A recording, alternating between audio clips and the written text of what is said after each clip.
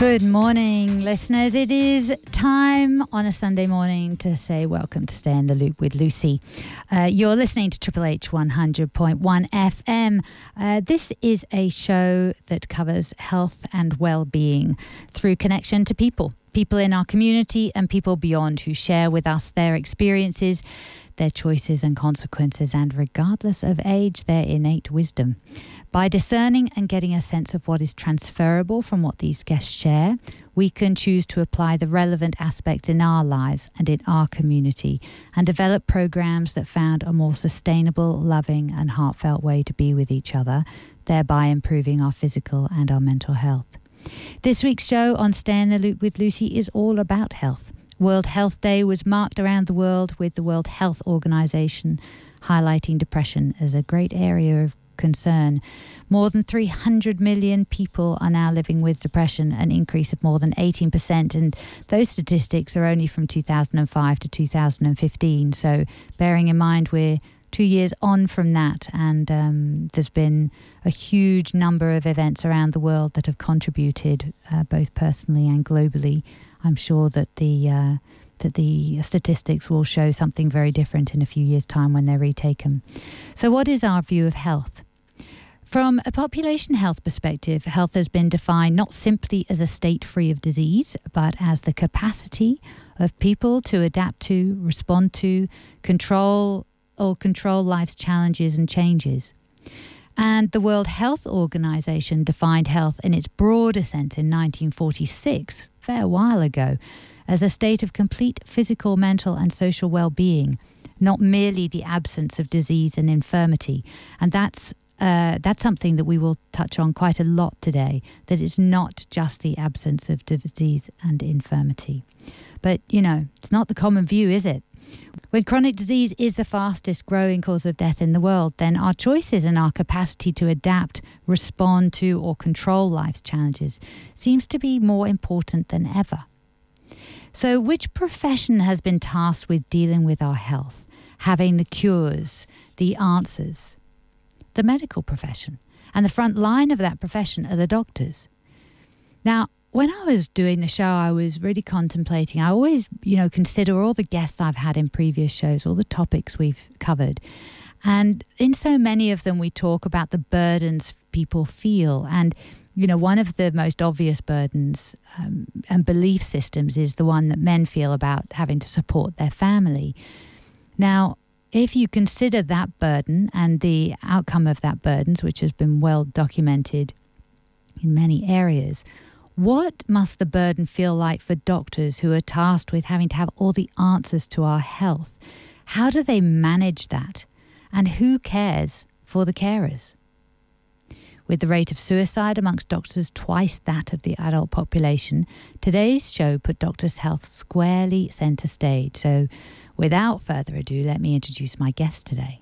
We have Dr. Maxime Schranker and Dr. Clayton Spencer. Dr. Maxime Schranker is a rheumatologist working in Sydney, where she can be found in Miranda and Kogarah. She also provides a regional rheumatology service in Nowra, and Maxine is a keen educator and sought-after presenter with the ability to make the complex accessible and fun, as you may find today. She presents at community events, professional events, and is a university lecturer in rheumatology. She's also active in professional affairs, having served as the chair for the Quality and Safety Committee for the Australian Rheumatology Association and been a member of the Professional Affairs Committee and has examined for the Australian College of Physicians. She's a passionate advocate for health and well-being, in particular for the medical profession. I'll mention the blogs that she does a little bit later. So welcome, Maxine. Good morning, everyone. Thank you, Lucy. Clayton, my next guest is Dr. Clayton Spencer, the District Medical Director for Rural New South Wales. He's worked in medicine in many diverse roles for the last 15 years, from general practice to mental health, with a particular interest in eye health, service design, Aboriginal health, and access to high-quality services to the most disadvantaged. He has worked in delivery of health services to asylum seekers in detention centres and is currently focusing on equity of access to care to all Western New South Wales patients, which must be a huge job, Clayton. Welcome. Thank you, Lucy, and It is a big job. Yeah. Now, I know that I've just given a small summary of both of your jobs, but you're both here today as human beings. You do the job that you do, but actually today you're representing doctors and what doctors feel and what doctors have to cope with in their day-to-day. So it is really lovely to see the two people sitting in front of me below these two amazing bits of information that I read about all you do. Can I start with you, Maxine? Sure. Do you feel there's adequate understanding of the pressures doctors face to have all the answers? It's a leading question. I would have to say no to that. Doctors themselves are not really encouraged to take awareness to their own health and well-being, and it's something that's ingrained ever since, even before medical school, but definitely affirmed in medical school. In medical school, there may be a few lectures that pay lip service essentially to work-life balance, and they'll bring someone in and say, well, you know, you need to get work-life balance, get yourself in order, but then that's pretty much it. There's no ongoing support. The way doctors are trained actually doesn't support them in any way to develop health and well-being. The focus on the training is getting the marks, getting the grades, fitting in, not falling behind, and just getting on with it. And I know of medical students who are being sexually harassed but are afraid to report it because it's going to impact on their career. I know of a medical student who was in a PBL, a problem-based learning session, which reminded her of the recent bereavement, reminded her of her grandmother. She shed a few subtle tears. She was ripped out of the PBL session and told to get it together and that she was being unprofessional and she could never, ever repeat that behaviour again. So no support given whatsoever to her health and well-being. And these are examples that typify what happens in the training of doctors, and that people might be told, how are you doing? But then the focus goes immediately, have you done this? Have you done X, Y, and Z? How are your grades? How are you putting on? And the medical students that I know are just inordinately stressed out. And, you know, studies show that even medical students, almost up to 60% of them are actually burnt out. And these are just students. And it only gets worse as the training goes on. There's a stigma for doctors with mental illness. It's still there. People are afraid to access help for their health and well-being. There's a lack of support for awareness of your health and well-being. Being tired is the norm to the extent that we don't even recognise that it's actually an issue to be tired all the time. You just take 6 cups of coffee, and to the extent that the Queensland government actually, when they made their recommendations for improving the services of, you know, the health of the medical profession in hospitals to help them with the job, the recommendation was to drink 8 cups of coffee a day. You know, that's how you were going to solve the solution with the issues that the doctors were facing in the hospitals. So it's still an issue that we're facing, where there's a reluctance in the medical profession to actually acknowledge that there are issues, and less than 40% of doctors actually have their own GP, for example. And even then, if they do, it'll be someone they know, someone they're related to, even though you're not supposed to, because it's not valued as being something that's important. It's not valued getting counselling to support you with your day-to-day job. It's not valued getting support with the emotional stresses and strains of the job. There is nothing in the training that prepares you to adequately deal with or be prepared for the emotional stresses and strains of the job. You're expected to just get on with it. If a patient dies, you just have to just deal with it, move on to the next thing. And there's a stigmatisation that if you need counselling, then there's something wrong with you, there's something defective with you.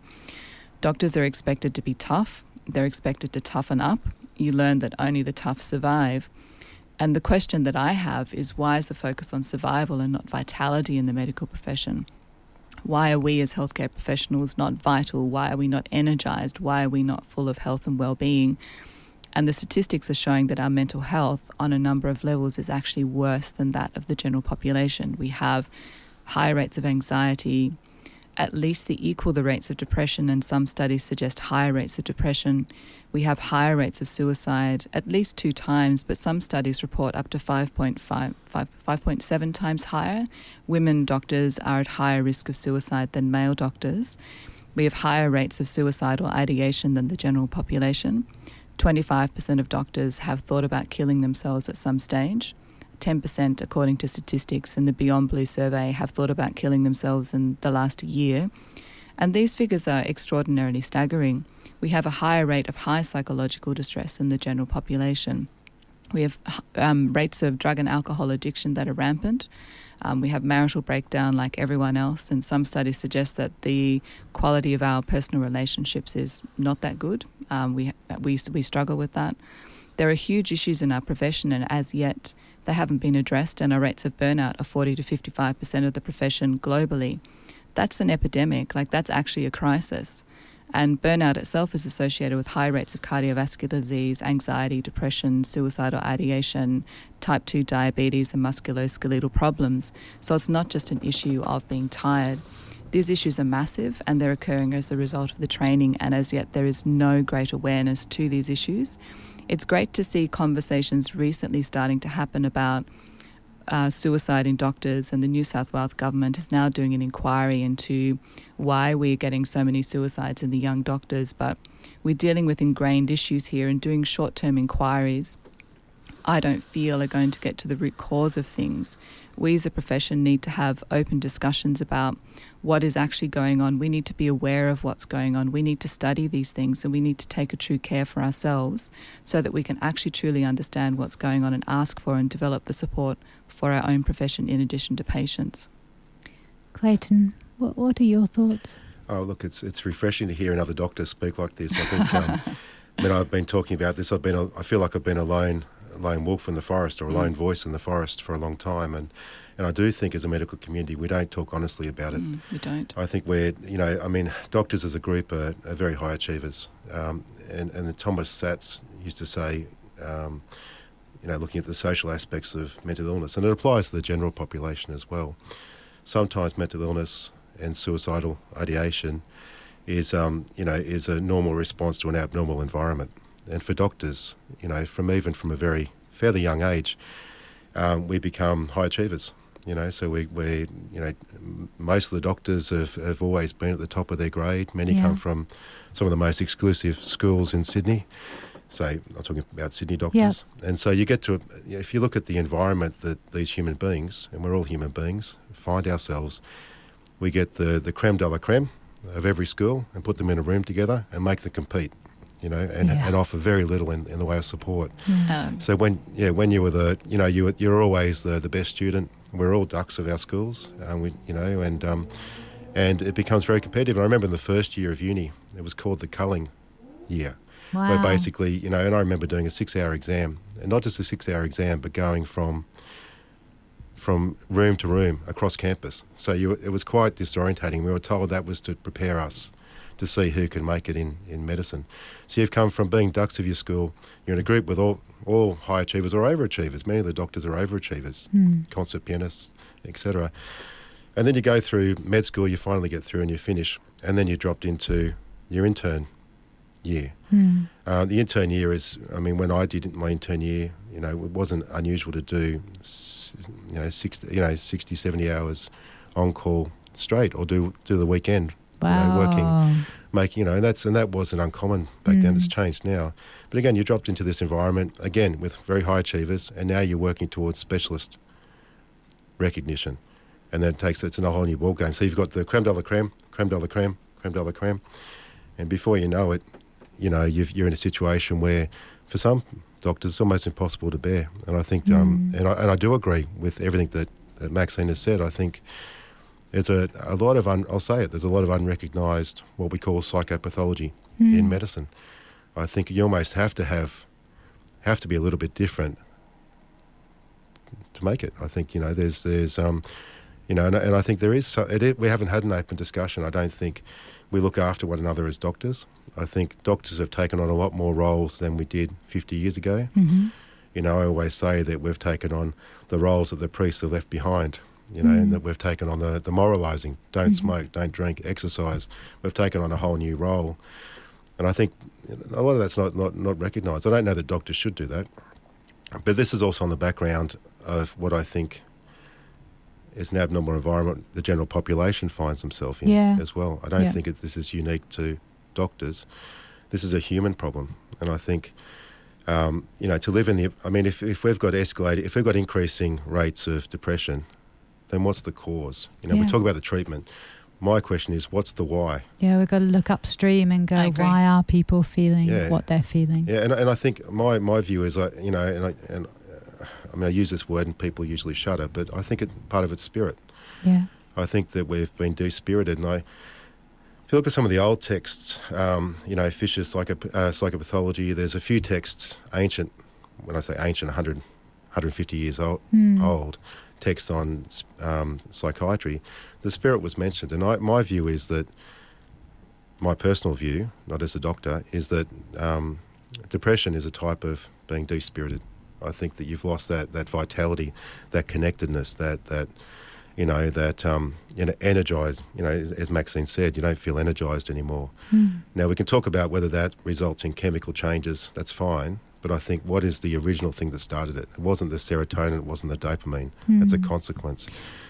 So what I'm saying, I guess, is that doctors, in a way, are a microcosm of what is a macrocosm of problems in mental health.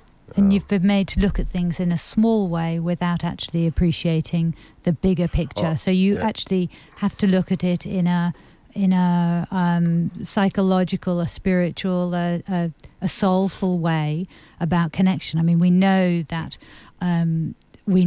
our primary goal as humans is social connectedness. We know that we're all from one. Yeah. From one source, but actually it's the separation of that causes a lot of harm and the isolation from that. Yeah. So it's actually working out, it's actually putting some value on that connection back to our oneness. Yeah, and I think that, absolutely, I think doctors are in a great position to appreciate that oneness.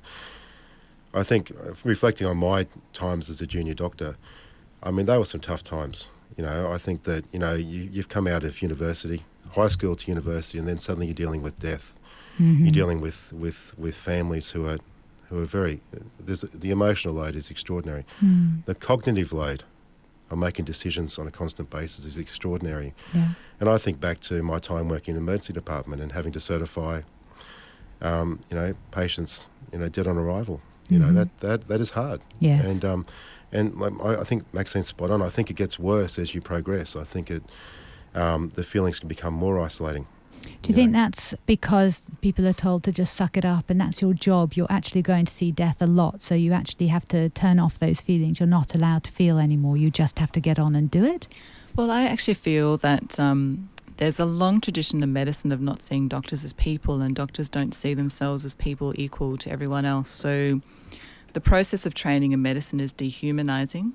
It's disconnecting. It disconnects you from who you are. It disconnects you from, and thus it disconnects you from other people and community and humanity in general. Yeah. Which is ironic, given that medicine and the sort of people that do it are those naturally caring, who care for people, who want to go in there to make a difference. But the whole process it's demeaning, dehumanizing, and demoralizing. And not surprisingly, you get burnt out, at the end of it. And the sort of people that teach medicine are often those people who they don't know any different. They were trained in a similar way.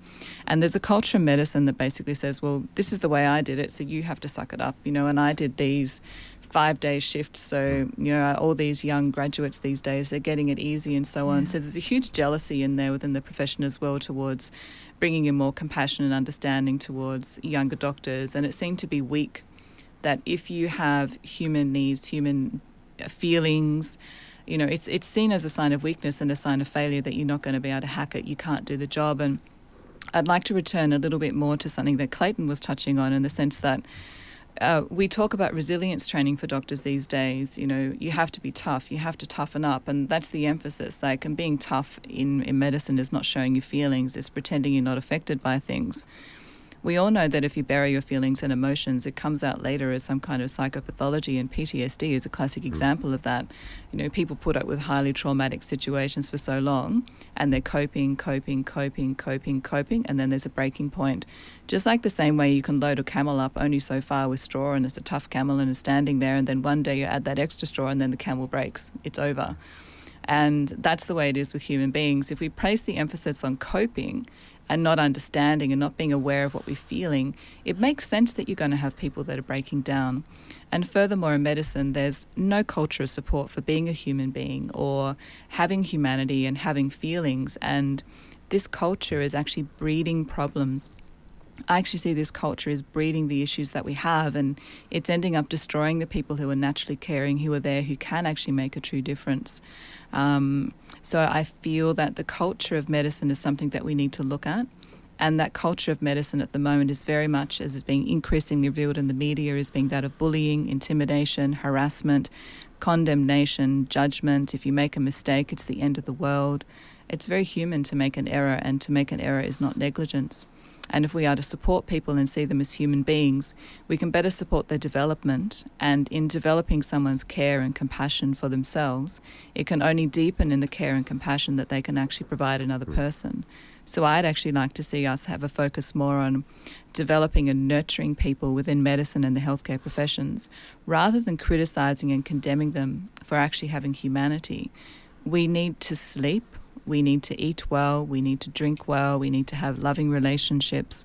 We need to look after people. This is a foundational thing in healthcare. I'm sitting smiling here going, yeah, of course. Like, yeah, you know, right. That's what you tell us to do. Correct. Yeah. Are you not doing that yourself? No, it's not happening. Holy moly. No, really not happening. Doctors are really poor at taking their own advice. Wow, that drives me bonkers. Yeah, I know. But actually, I say it drives me bonkers. They're not encouraged to take care of themselves. They're not encouraged to have that value.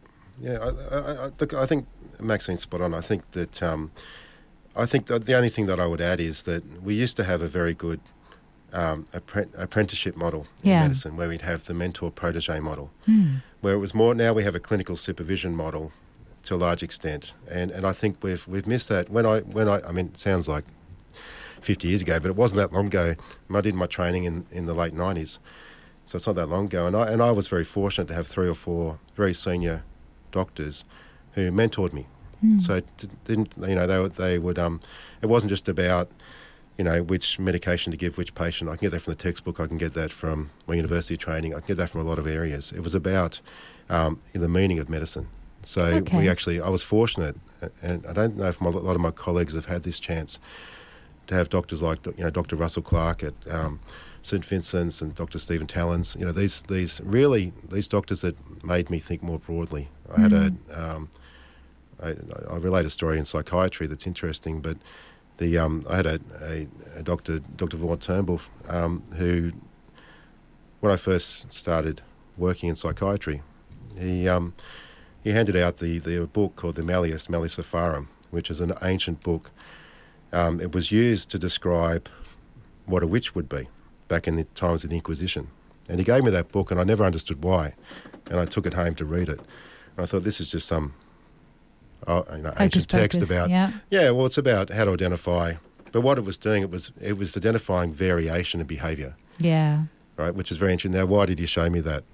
He showed me that because if you look in modern psychiatry, many of our diagnoses are statistical. So I guess it started to make me think that maybe modern medicine doesn't always have the right approach. And so I was fortunate. The reason I'm saying that is it protected me in a way, because I started to look at things much more broadly, to see that, say medicine doesn't have the right approach all the time. And I think some doctors feel conflicted. I think sometimes they see treatments being given that don't always work. The thing that disillusioned me was chronic disease. I know, Maxine, that's your, with rheumatology, that's your area of expertise. I think that spending years in medicine and seeing chronic disease rates increase, seeing, depression rates increase, is demoralising.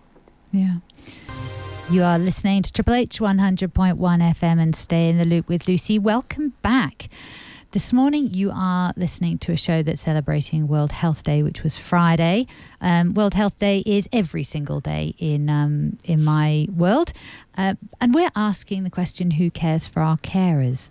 Now, my guests in the studio are Dr. Maxine Schranker and Dr. Clayton Spencer. Welcome, both of you. And the question that we have touched on to start off with, we really unravelled an awful lot in the first segment. And what became clear is that a lot of the things that doctors experience as normal and actually are quite abusive in the way they're trained and the way they are asked to manage their day-to-day is prevalent across so many other organisations. So, for example, the emergency services, they feel and they see atrocious things, and they're expected to just get up, get over it, get on with it, go from one job to the next very quickly.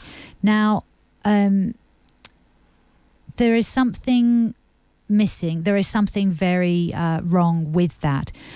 So how do doctors cope? What happens to them? Clayton, you were mentioning when we were chatting in the break, there's a particular way of coping that you feel you're seeing in your day-to-day. Absolutely. Look, I mean, you're quite right. I think there are so many professions where the burnout rates are extraordinary. I think you mentioned police, for instance. I mean, some of the challenges with police face is not dissimilar to what doctors face. Paramedics. So there are many examples of nurses as well. Let's not forget the other, and nurses in allied health as well. Absolutely. I mean, you see some of the most fantastic, amazing human beings I've seen have been health staff in general. And I think when humans are faced with trauma on a daily basis, everyone reacts differently. I think there is, there's different official terms like acute stress reaction, post-traumatic stress disorder. But I think you're describing a group of people who are visible. You can see that they're visibly distressed. But there's a lot of people who have invisible distress, I guess I call it. And for doctors, I do believe that when faced with years and years of difficult decisions and really high emotional load, I think sometimes doctors, maybe part of a doctor dies. I think, and it's not about, I mean, that's just my view. I think you get to a point, this burnout that we describe, I see that as part of the self-dying, part of, whether it's the part that can show compassion, not just for their patient, but compassion for themselves. I think it starts with not being able to show compassion for oneself. And that's so sad. It is very sad. It is very sad. It's heartbreaking. And I think that's not the case for all doctors, of course. I mean, many doctors feel energised by the work and take a different focus. But for some doctors, I do think, and I think Maxine would agree, there are some doctors out there that have just shut down part of themselves. And and then we don't get, and then you start to get that very narrow focus. And having said that, I've worked with doctors previously who have been like that. It is possible to re-energise, help them reconnect. It's certainly possible. So we're talking about a disconnection, and could we put the word? Could we suggest it's a disconnection from your heart, which is the space where you know that you're connected to all people. So when someone suffers, you suffer. In the sense that you feel it. It's and you can either absorb it or you can observe it. But actually, when you see it constantly, there is and no one supports you in that. There is a shutting down. What do you think? Lucy, in that, what I've observed is that throughout school, even trying to get into medical school and then in medical school, everything around you enforces you to shut down to your sensitivity of who you really are and what you feel. Like if we look at ourselves as kids, we're all very loving. Like if you look, little kids, they're very loving, they're very expressive, they're naturally incredibly caring. And I feel through my observation of humanity, this is the essence of who we are, is to be loving, it's to be caring, and it's to be sensitive. Absolutely. And what I feel happens is that through the education process and then throughout medical school, the focus becomes on getting marks. And it's just on getting marks. It's about that, and then defining yourself by a role or getting a particular job. And, you have to shut down a lot of your sensitivity to narrow yourself in order to drive yourself under the current systems that we have to get the marks that, the selection process says that you need to have, which is what they base the selection on. So people in the process of even trying to get into medicine, so that, let's say people have a true impulse when we're kids, often many of us do, we're very truly impulsed as to where we are to be. And I remember at the age of 4 or 5 being incredibly clear that I'm clearly going to be a doctor. Like, I thought about it and, I thought, should I be a lawyer? Like little things. No, I was very, very clear that is actually what I was going to do. And so many people that I know had a similar feeling. It wasn't an academic decision made necessarily on the basis of the fact that you're smart and you're getting good marks. It came from an impulse of a true care and wanting to actually truly care and look after people, and actually it came from a love of people. But that gets shut down, and then in medical school, again, it gets further shut down because it's all about, you being a medical student, you are going to be a doctor, and connection with your humanity is that's actually put to the side. And I don't think it's not done deliberately by the people who are educating at all. It's just, it's the way the systems are at the moment. It's about the systems, it's about the process, and it's not about who we are as people. So you learn to shut down part of yourself in order to conform, and that's reinforced by everyone around you does the same thing. So there's no focus for you to process your feelings about things, to process your sensitivity. You're taught to be very professional, and there are lots of boundaries around that because people are very afraid of bad things happening if you let yourself out and express your true care, you know. What might happen? I don't know. What might happen if we express, you know, how much we love people and how much we care about people. So we learn to be very confined. And then when you're in a system which confronts you with enormous human suffering, let's face it, like in medicine, we deal with people at their worst on a bigger scale. There are lots of people who deal with trauma in their lives, but in medicine, that's the focus of our job, day to day to day to day, patient after patient after patient. There's enormous suffering, there's enormous emotional suffering, there's enormous financial suffering, enormous physical suffering, and we're on the coalface of that all with a very limited toolbox. But we're taught that our toolbox should be able to fix everyone. So you go into it thinking, oh, I'm going to be able to fix everyone, because you want to, because you care so much, you just want to fix everyone. Yeah. It's not possible, but that's what you want to do. And the ingrained training is that, yeah, you're going to be able to do that. You can fix everyone. And so you're confronted with people in their 80s with, you know, 10, 12 different comorbidities, you know, having amputations and diabetes and hypertension, you know, psychosocial abuses, had an abusive childhood, financial difficulties, and you have no toolbox to deal with any of that. And I think that the way doctors have done it in the past is like, I'm going to narrow myself down and I'm going to shut myself down and focus on this bit that I can deal with my toolbox, which can measure things. And so there's a narrowing and a reductionism that comes in. And so part of that is the learning, well, I just, you know, I don't have time to deal with my feelings about things. I have to focus on this. And I think that's part of an issue as well. But then there's a burying, because as sensitive, caring people, we feel absolutely everything, and we're affected by absolutely everything. Absolutely. And if you shut down who you are and your love, you can no longer truly care for yourself. You can't love yourself, and you're very limited. You can't actually provide a true care for that person. It starts to become quite functional. And as we're not designed as human beings to be functional.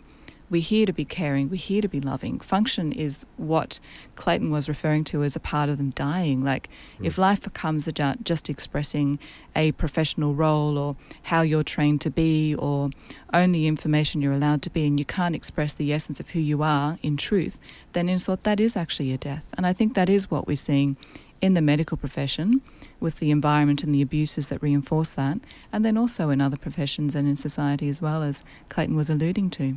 Yeah. When you go back to the origins of medicine, is that what, I mean, were we always taught to make it about what you learn, or was it more body-centric, or what? Yeah, do you mind if, I mean, I might just talk, just going way back, I'm talking hundreds of thousands of years, and then I think we want to talk about Paracelsus.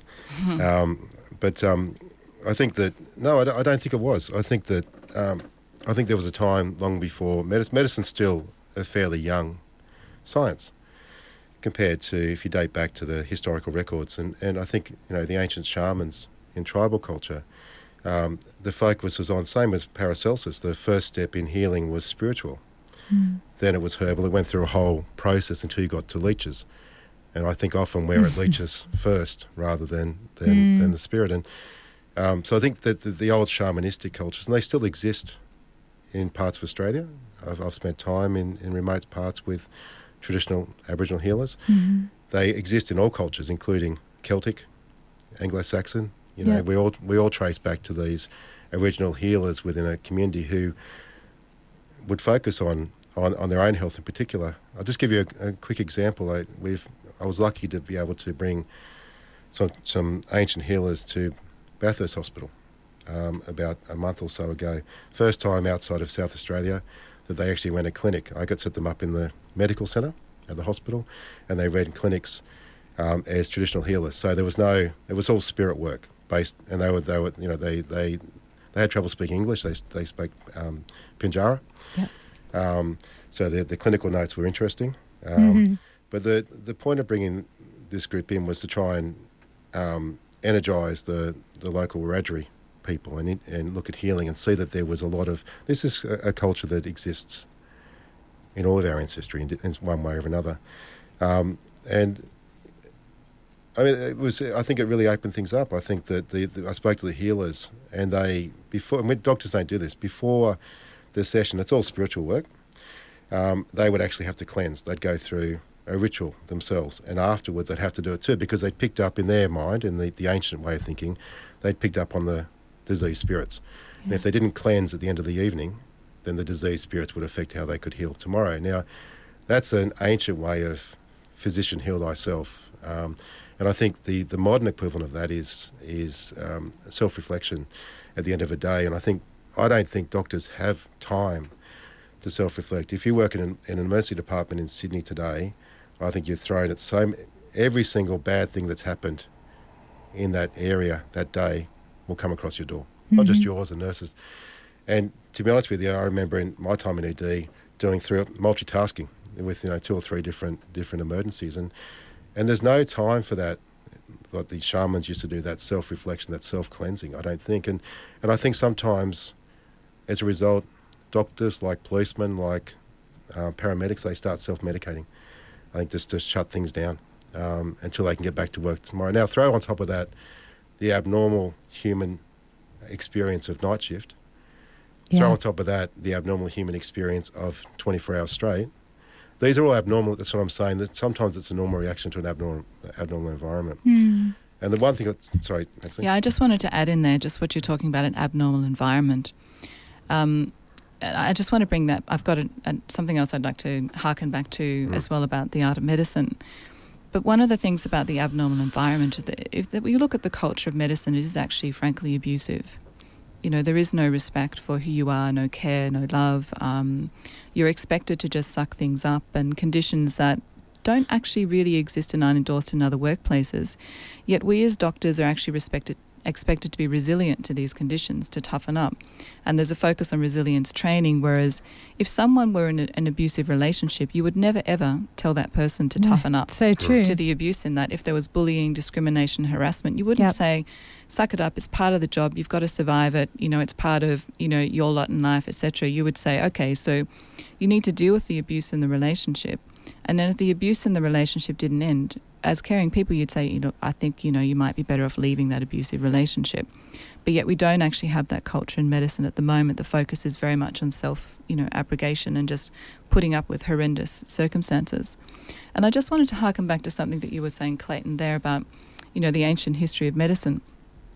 The term medicine actually the word medicine comes from the term ars medicina, which actually means the art of healing.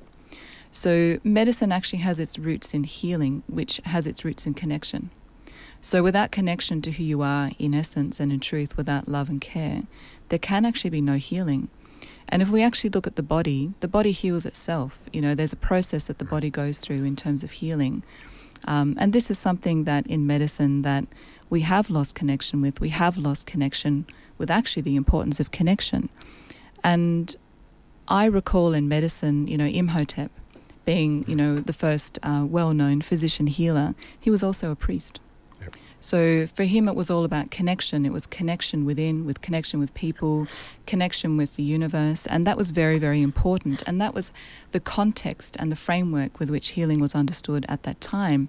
And as I understand it, that was actually the origins of true medicine, that then, had its steps throughout history. And then we come to the time of Hippocrates, where you actually started to get the systematization of medicine and the functionalization of medicine. And throughout various eras, there have been different theories that have come and gone, humours and vapours and X, Y, and Z. We're always getting shifting and changing paradigms. But I feel we always need to bring it back to people. And if we lose connection with people, then we've actually lost connection with the essence of what the art is. Yeah, absolutely. Yeah, I think on that point, I agree entirely. I think that the first step towards healing is a focus on spirit. And by spirit, I mean that connection with human beings, that oneness, Lucy, you spoke about before. And to have these conversations on a ward is challenging. I think that I think it's refreshing to be able to have these discussions openly with another doctor this is not something that's discussed frequently, at least not in, it's I think it's a show of weakness. People think it's a show of weakness when we talk about this, I find anyway. Yeah. You're listening to Triple H 100.1 FM and Stay in the Loop with Lucy. You are listening to Dr. Maxine Schranker, Dr. Clayton Spencer talking about who cares for the carers. Now, we've looked at the problem, and it's enormous and diverse and complicated. We've looked at the training and how really doctors are not really supported to see what the issue is. We've got pretty philosophical actually and looked at, how we can understand why we've got to where we've got to. But I feel now we need to come to a place where we can start contemplating how we can be the change we want to see in our lives and in our world. Maxine spoke about people, leaving an abusive relationship. And I would never ask anyone to stay in an abusive relationship. I would always, we always encourage people not to stay in that. However, if you see your relationship with your employer is abusive and you happen to be a doctor or a nurse or on the front line, what happens if all our medical professionals, and we can put police and emergency service workers in that bracket, what if they all decided to leave because it's an abusive relationship? We are absolutely done for. So somewhere along the way, we have to find supportive mechanisms and have these conversations so that those people who are in those professions can try and change it from the inside out. And clearly, I would say that's where Maxine and Clayton are working, is how to bring this conversation to the fore, how to be brave enough to stay in the profession, and how to look at their own work practices so that they can then speak from their own bodies and from their experience about what is supporting them to make a difference in how they're living their lives as an inspiration to others. We've talked about mentors and the importance of mentors in training. What if, these two are just one of many that could potentially mentor the new generation of doctors and nurses and frontline workers coming in so that they don't get swept up in the norms of abuse and burnout. Maxine, how have you managed to change your practices so that you can work the hours that you work? And, clearly from what we said that you did at the start, you clearly have a heavy workload and you clearly feel the passion and the connection to your community to not let them pretend that it's not happening. You clearly feel the advocacy role very strong in you, but how do you do that without burning out? It's a great question. I remember being in the UK a few years ago, and I work full-time 5 days a week in private practice consulting medicine, so I see patient after patient after patient, and in addition to that, I'm engaged in a huge number of projects outside of that, so my working days are extremely long. And I remember the doctor I was speaking to saying, "Oh my God, how do you do that? Like, I can barely make it through one clinic, then I have to go and hide and I have to, not see patients for a while." And I remember 10 years ago, I was always had a great care and deep love for people. But I remember struggling to make it through like a clinic as well, which is half a day for those who don't know, and feeling wiped out and, tired at the end of it. What I've learnt is that I need to really look after myself and create a firm rhythm for myself based on a deep love and a deep care for myself. But that also for me comes from a responsibility that I feel to everyone that I work with and then everyone who I see in my clinic. So when I have that deep care for people, I want to be everything that I am for that person, to deliver them the best possible service and the best possible presence that they can ever receive. So I'm dedicated towards that. So from that, I make sure that I look after the way I eat, the way I sleep regularly, the way I dress myself, the way I conduct myself in my relationships, the way I deal with my own emotional issues. I've developed my sensitivity and I've deepened that. So that was something that I shut down from a very young age to go, I'm tough and I can do anything and I can mix it with the boys and do everything like that. You know, don't tell me I can't do something, okay, all right, because I'm going to do it better than That's you. That's the biggest challenge, isn't it? I know, right? So that led me to starting out in surgery before I had to realise, actually, you know, Maxine, you're more of a talker and a physician and, you know, the wise, understanding person, not so much the standing up at 2 a.m. in the morning operating on people type person. And gosh, that was biting when I had to accept that. Yeah. And just accepting that and accepting who I am in my expression in medicine and life, like that's been real. Like not trying to do something to prove something has been massive, because that's big in medicine. To prove your worth, you have to take on the hardest thing possible. And if you're not like the top in that field, or you haven't been the toughest or proven that you're the toughest, somehow you're not as worthwhile as other people, or if you're earning less money, you're not as worthwhile as them. There's all these things to overcome. And for me, it's an ongoing process of self-development. I'm always deepening in my awareness, deepening in my sensitivity, learning a lot. I learn so much from people every day, and it's an absolute joy. I love what I learn from people. I love what I learn from my colleagues. I love working with them. I love the relationships I have with everyone in my professional life and everyone in my personal life and all of my patients. I really, really treasure the relationships, and I'm always deepening in the relationships as well as deepening the learning. I'm always deepening in the relationships and learning to not take on other people's issues.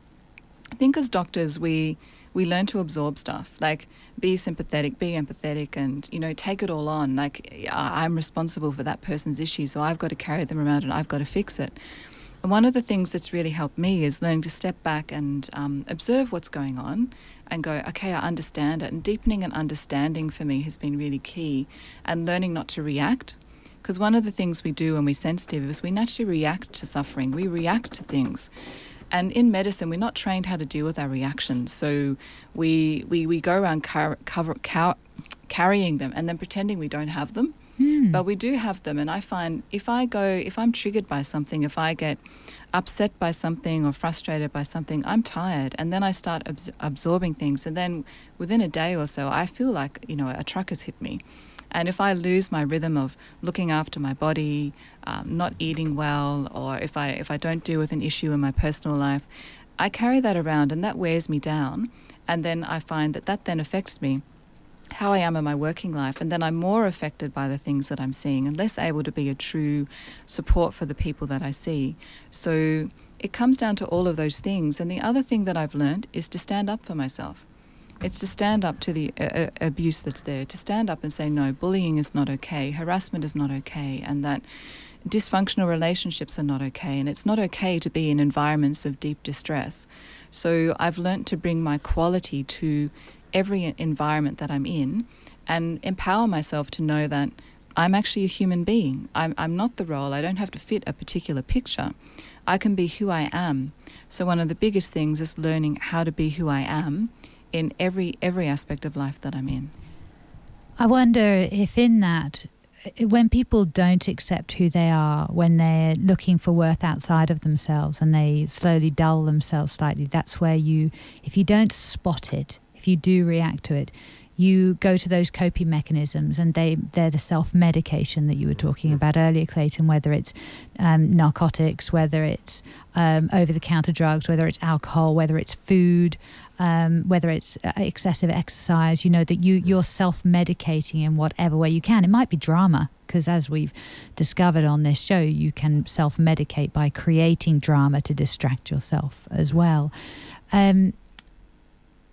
But the key clearly is observing, not absorbing, and having a routine that means that you know that you have a foundation to go into your day and a foundation to take yourself out of your day. That the way perhaps you set up your day when you get up in the morning by making your bed, you know you're coming back to that bed at the end of the night, or, you know, there's a consistency in that. You were talking about self-reflection, Clayton, earlier, and not having time. I think that there's a couple of things. I think the two things for me are self-reflection and finding work that energizes me. Right. So that I jump out of bed. Finding your voice. That's right. And I think, and so with the self-reflection, there's been some work done on this, and I think there's this term, the metaphorical white coat. that I talk to other doctors about, that, you know, when you're driving home from work, have, you know, it's a creative visualization. So as you're coming back from work, you're crossing a bridge or a certain intersection, imagine taking your white coat off. Yeah. Or when you walk in the door, imagine taking your white coat off, putting on the hook. So when the kids come, because remember, many of us, you know, have fathers and mothers and sisters and brothers, and we have other commitments, like everyone else does, mortgages. So you're coming into the door, early on, you know, I felt like the ancient healers, that I was carrying this, you know, for lack of a better word, spirits of the day. So taking that white coat off was taking that dirty, for lack of a better word, coat off, seeing the kids, and then in the morning, I put the coat back on. And when I got the coat back on, I'm a doctor for those 8 hours, 10 hours. But other than that, I'm what I want to be a father, be anything else. So I think the self-reflection is important. I think the benefit of a mentor is to be able to sit down with a senior colleague and saying, look, I had a tough time. You know, I mean, you don't see doctors cry much, but doctors want to cry. There's many times that doctors want to cry. I'm sure police want to cry too. Yeah. So you can imagine all those emotions are still inside. And I think that having a mentor that you trust, I mean, sometimes you may want to cry. Sometimes you might want to talk about how hard it was to see that child die. Because the doctors are there with, until we actually start to close off part of ourselves, we're there with the patient. We can't help but be. We're humans too. We resonate with each other. So I think the other one was a GP by the name of Dr. Corrigan. I think it was around the 50s.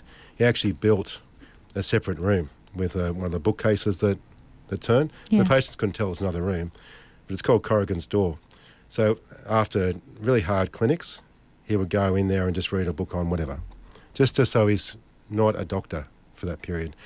So we talk about every doctor having a Corrigan's Door, every doctor having a GP, you know, a doctor who can share and understand what it's like. You know, I think sometimes you need a doctor to talk to. These are the relationships that Maxime was talking about, you know, making sure that you're valuing your relationships wherever they are, and actually ensuring that they are there to support on a two-way basis. Oh, absolutely. And the GP benefits from that too, because they're thinking, well, that was what I went through that 5 years ago. Yeah. So I think there are things that can be put in place, self-reflection, peer support through mentorship. And I think the energising bit is the bit that did it for me. I think through my asylum seeker work and through working with, you know, disadvantaged groups, I felt the energy. So I drive tremendous distances, sometimes 30 or 40,000 kilometres a year. And I do that, and a lot of doctors don't do that. And I do that because it means I can sit down with someone who needs help. So I think everyone's got their own energising. For some it's money, for some it's, you know, social justice, for some it's, you know, equal opportunity, but everyone has an energy. It doesn't, and it just got to be careful. We've got to make sure that it doesn't become destructive, that it's always bringing people together.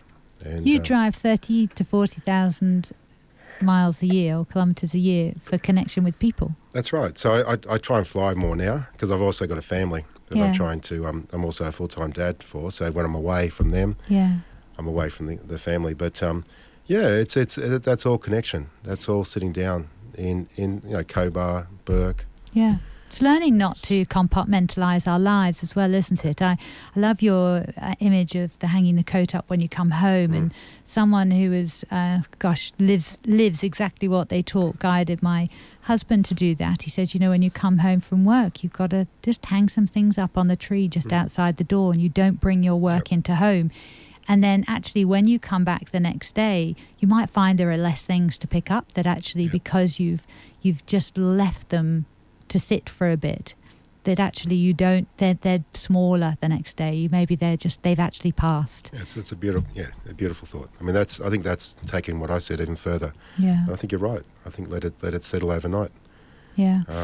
It's funny, I work as a youth worker, and I remember going home one day after a very full-on week with young people who were experiencing things that as a mother, I just looked and went, I want to save every single one of you. I want to, you know, I just wanted to fix everyone's problems, which was just so destructive for my personal health and well-being. And actually, well, the next time I saw them, which, you know, was only a few days later, I was going, okay, so how are you going? And they were like, yeah, fine, why? I was like, okay, hold on a second. Have I just carried your load for you, and you just actually are not bothered by this at all? And I learned very quickly that what is something that's majorly abusive or destructive to me sometimes isn't to the other person. They just want to share, and in sharing they work it out for themselves. So the greatest question I can ask them is, do you need any support with that? And be much more the observer rather than the saviour, which I think in that profession you are trying to do. I agree with that, Lucy. Like, that's huge. And I just want to touch on something that Clayton was alluding to in terms of the relationships, and you touched on as well. I think having a mentorship in medicine is really vital, but more than that, I question why all our relationships with each other are not supportive, and why all our relationships with each other are not caring. So we work as part of a group, and we work as part of a team in medicine. So there are doctors in hospitals working together, groups of interns and residents, and then there are nurses and physios in allied health, and then we go into private, and then we have our, the amazing team of receptionists we have and other colleagues that we have. And one of the things that I reflected on recently is that I spend more time in consultation with each patient than I do with all the doctors that I work with at the moment. And I reflected on that. I thought, wow, that's actually extraordinary. So the conversations we have are very brief. We're all amazing people, and they're incredible people that I work with, and we have the deepest respect for each other. But I just clocked that we spend more time in consultation with patients than we do on a daily basis having conversations with each other. And there's very much this culture in medicine that you go into your silo, you do your thing, and then you seek your support outside. Yeah, rather than actually at the end of the day, or maybe it's once a week, coming together and saying, so how are we going? What are we seeing? Is there any support we need for each other? And I think it might be different for each person, but what I really clock is how our relationships are based on competition, as Clayton said earlier, in the sense that there's so much support that we can offer each other if we accept that we're here to work together and not compete with each other. And then within that, people can automatically, necessarily seek out people. Just feeling like you can't talk to anyone about anything is a huge stress and contributes to a shutdown. So it's great to have a mentor and someone you can go to, but feeling that you're isolated in your workplace where you're in it on your own and you've got to survive somehow, that's contributing to enormous stresses and strains. And I would really like to see that culture addressed in some way, and I feel it could be very simply and practically. So how do we do that? If we're a doctor listening to this, if I'm a doctor and I'm listening to this, and I really haven't contemplated half of this, but actually I'm sitting there with my box of tissues because what you've just been saying has broken down that hardness in me, and I've actually started listening and saying, okay, I can't actually go on like this. What are the steps? What are the practical first steps that they do? I mean, I think just to focus on the cultural issue, I think the first step there is what we're doing right now, is for doctors to be brave enough, and bravery is the right word, to actually start to speak up. And to each other. To each other, but also, I mean, it's important, I think, for the general public to know too, that it's not just doctors, it's police, it's nursing, but I'm just saying that the doctor that comes in looking like they've got everything together may not have. They may have just come. They often don't. They given a chance, it doesn't take much to really scratch the surface sometimes. They may have come from a very hard death, a lost pay. There's thousands of things they can come. Same when you could be in the hospital, something major could happen, come in and see you in the private rooms, and so don't assume that the doctors have got it together, because we're humans too. Absolutely. So I think there's been a lot of, and I think doctors have done it to ourselves as well. Agreed. We take more and more on, and I came back to that originally. We've become the healers and almost the priesthood and the nuns, and we've taken on this moralising side too. And I think, I don't think we're priests anymore. So priestesses. Really? Sorry, priests and priestesses. No, I don't think we are. You don't think you have that understanding of the holistic nature? I meant priest in the sense of moralising, not the sense of being able to give spiritual guidance. But in that moralising, don't smoke, don't drink, exercise, no sun. And it's important. I'm not saying none of that's important, but I think what I've noticed is more and more is falling onto the lap of doctors as leaders. And I think we've almost encouraged that. And I think it's making things even more complex. But I think just simply starting with a discussion like we're doing now, and I think if any doctor is out there and seriously distressed and in trouble, then I encourage them to contact the Medical Benevolence Society, Doctors' Health Advisory Board, or to speak to a colleague. I think the first step is to speak to a trusted colleague, and sometimes that will be enough. But sometimes things have gotten so bad that doctors need help. And not to be afraid to ask for it, because that is what you would say to your patient.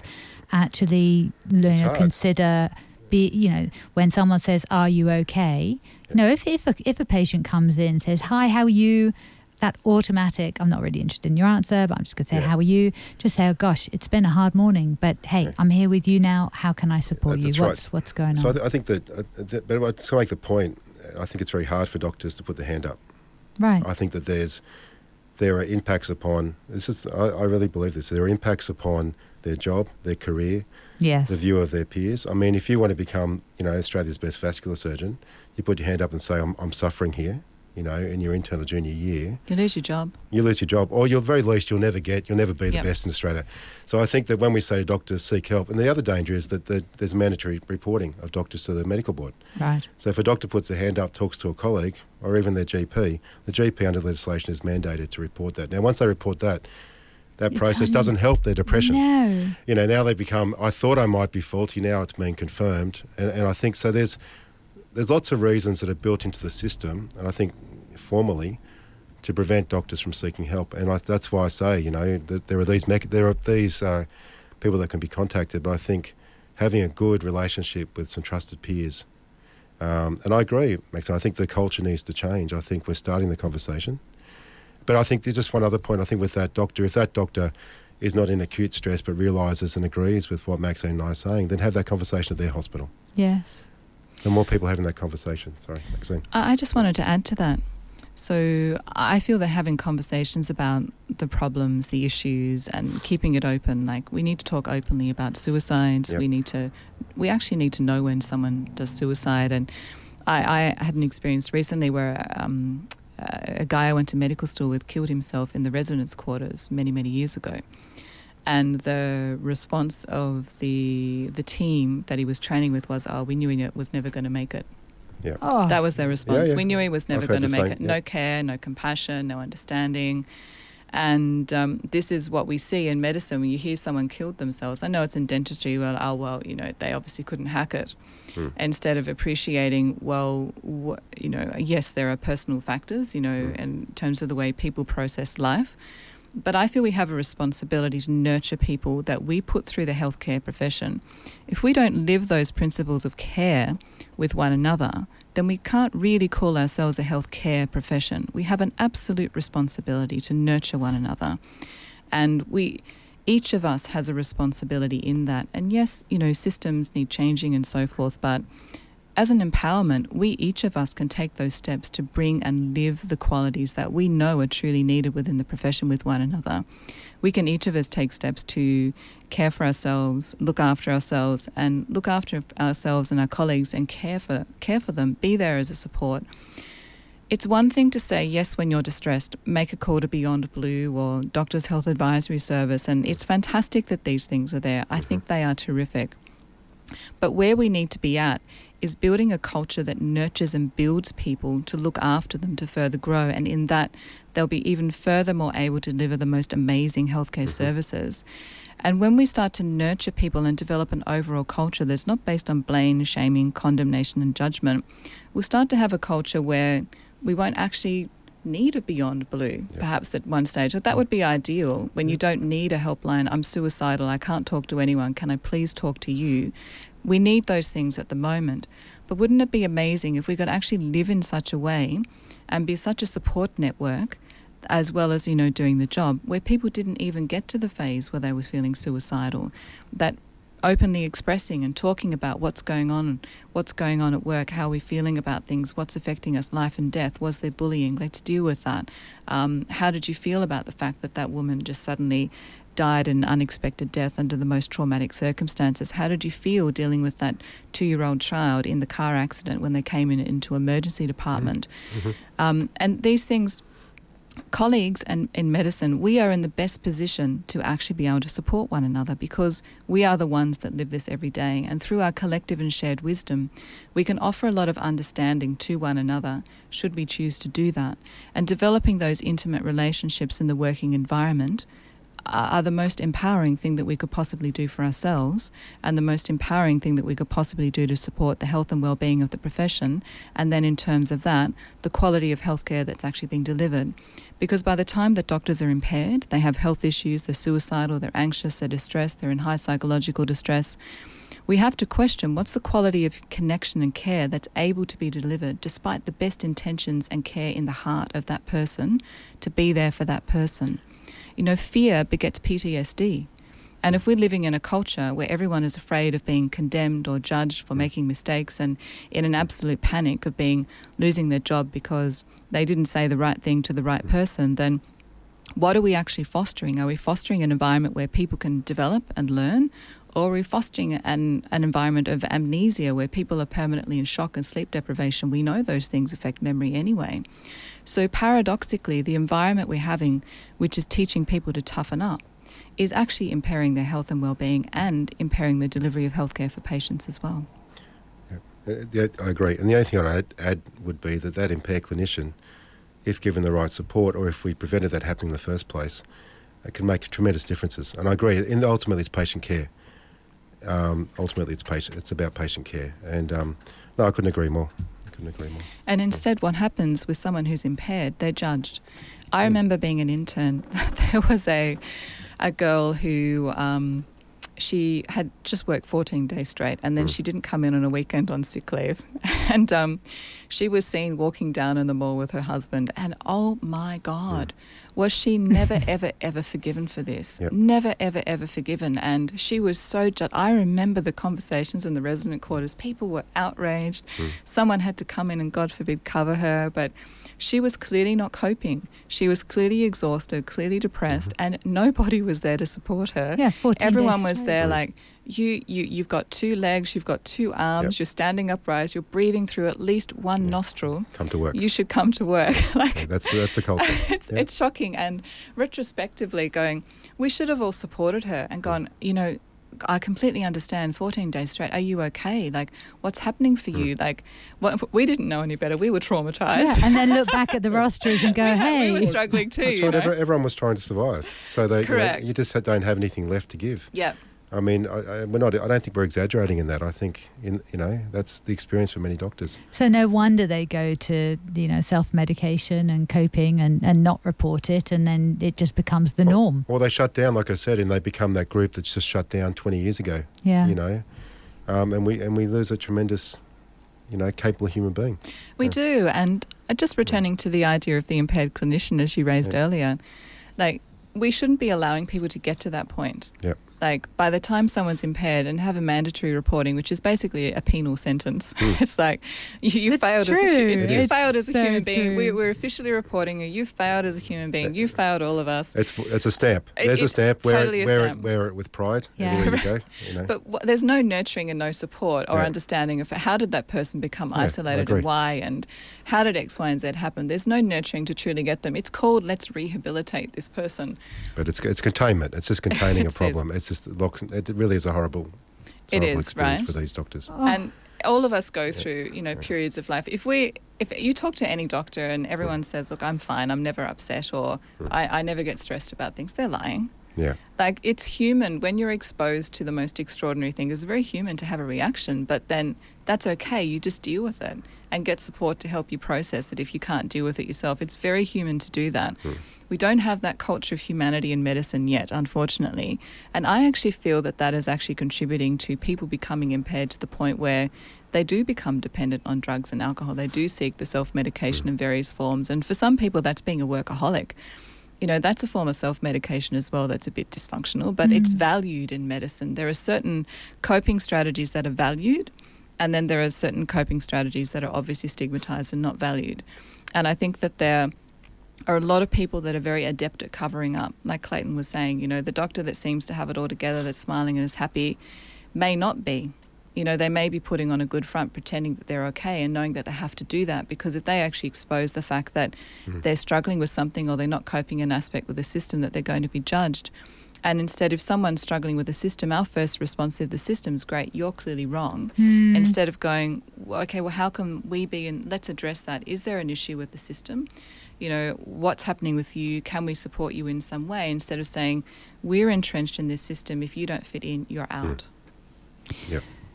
Wow. Unfortunately, we have come so close to the end of the show, and I just feel that I've opened a can of worms because I just want to keep going. I think it's the most incredible conversation you two are having.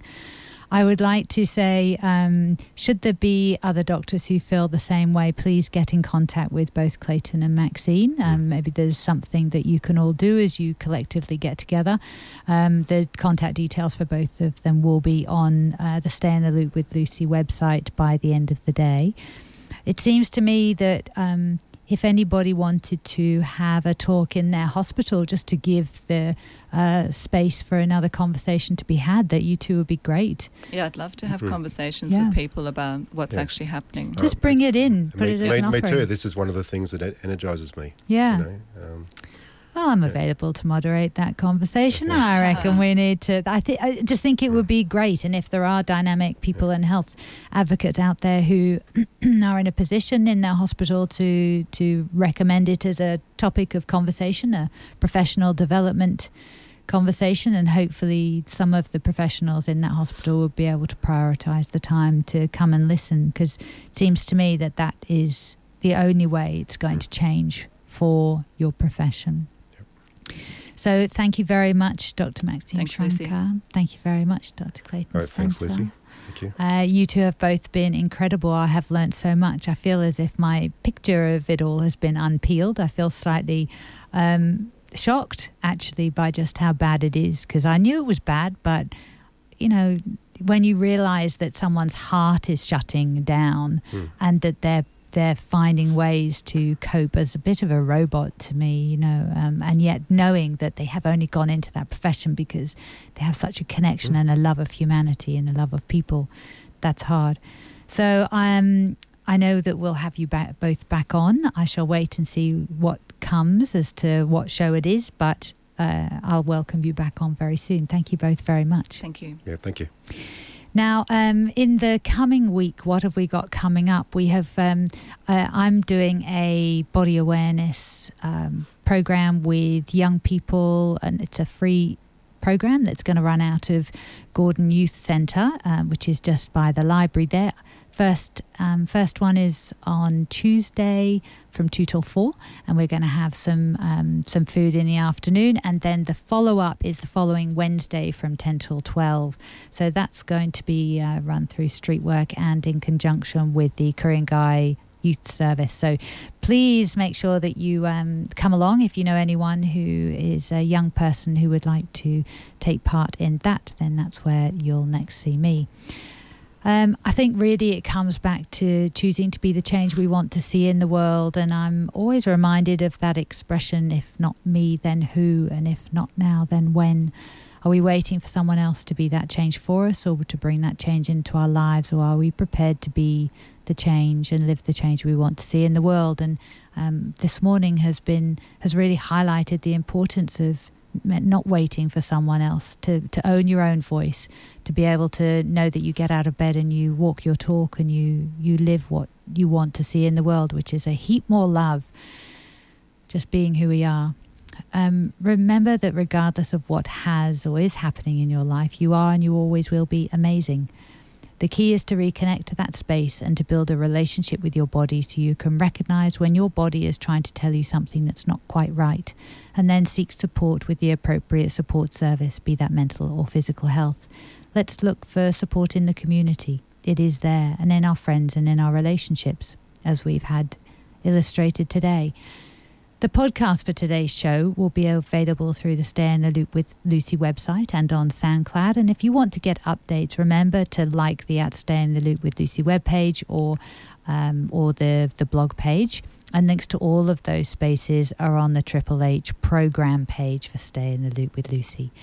Next week's show is going to look at palliative care. Now, the moment I mentioned I wanted to do a show on death and dying, it opened the door for some amazing guests to contact me. So I now don't have one show. I now have 3 shows to do. I've just got to find the space in the schedule for this year to do it, which in the first half of this year, which will be the first of which, though, will be next week. How do we care for those at the end of our lives? I was struck by the fact that 80% of people want to die at home, yet only 10% do. And having spoken to a couple of palliative care doctors or nurses over this last week, I really noticed that there are actual practical reasons why it's sometimes not appropriate for that person to pass away at home, and it's more supportive for them to die in hospital. So we're going to go into all of that next week. So I do hope you'll make an appointment to join me next Sunday morning, 8:30 till 10 on Triple H 100.1 FM. Till next week's show, remember to take a moment to look after you, to connect with the amazing people in our community. Be kind, be caring, be love, be all of you. You have been listening to Triple H 100.1 FM and Stay in the Loop with Lucy.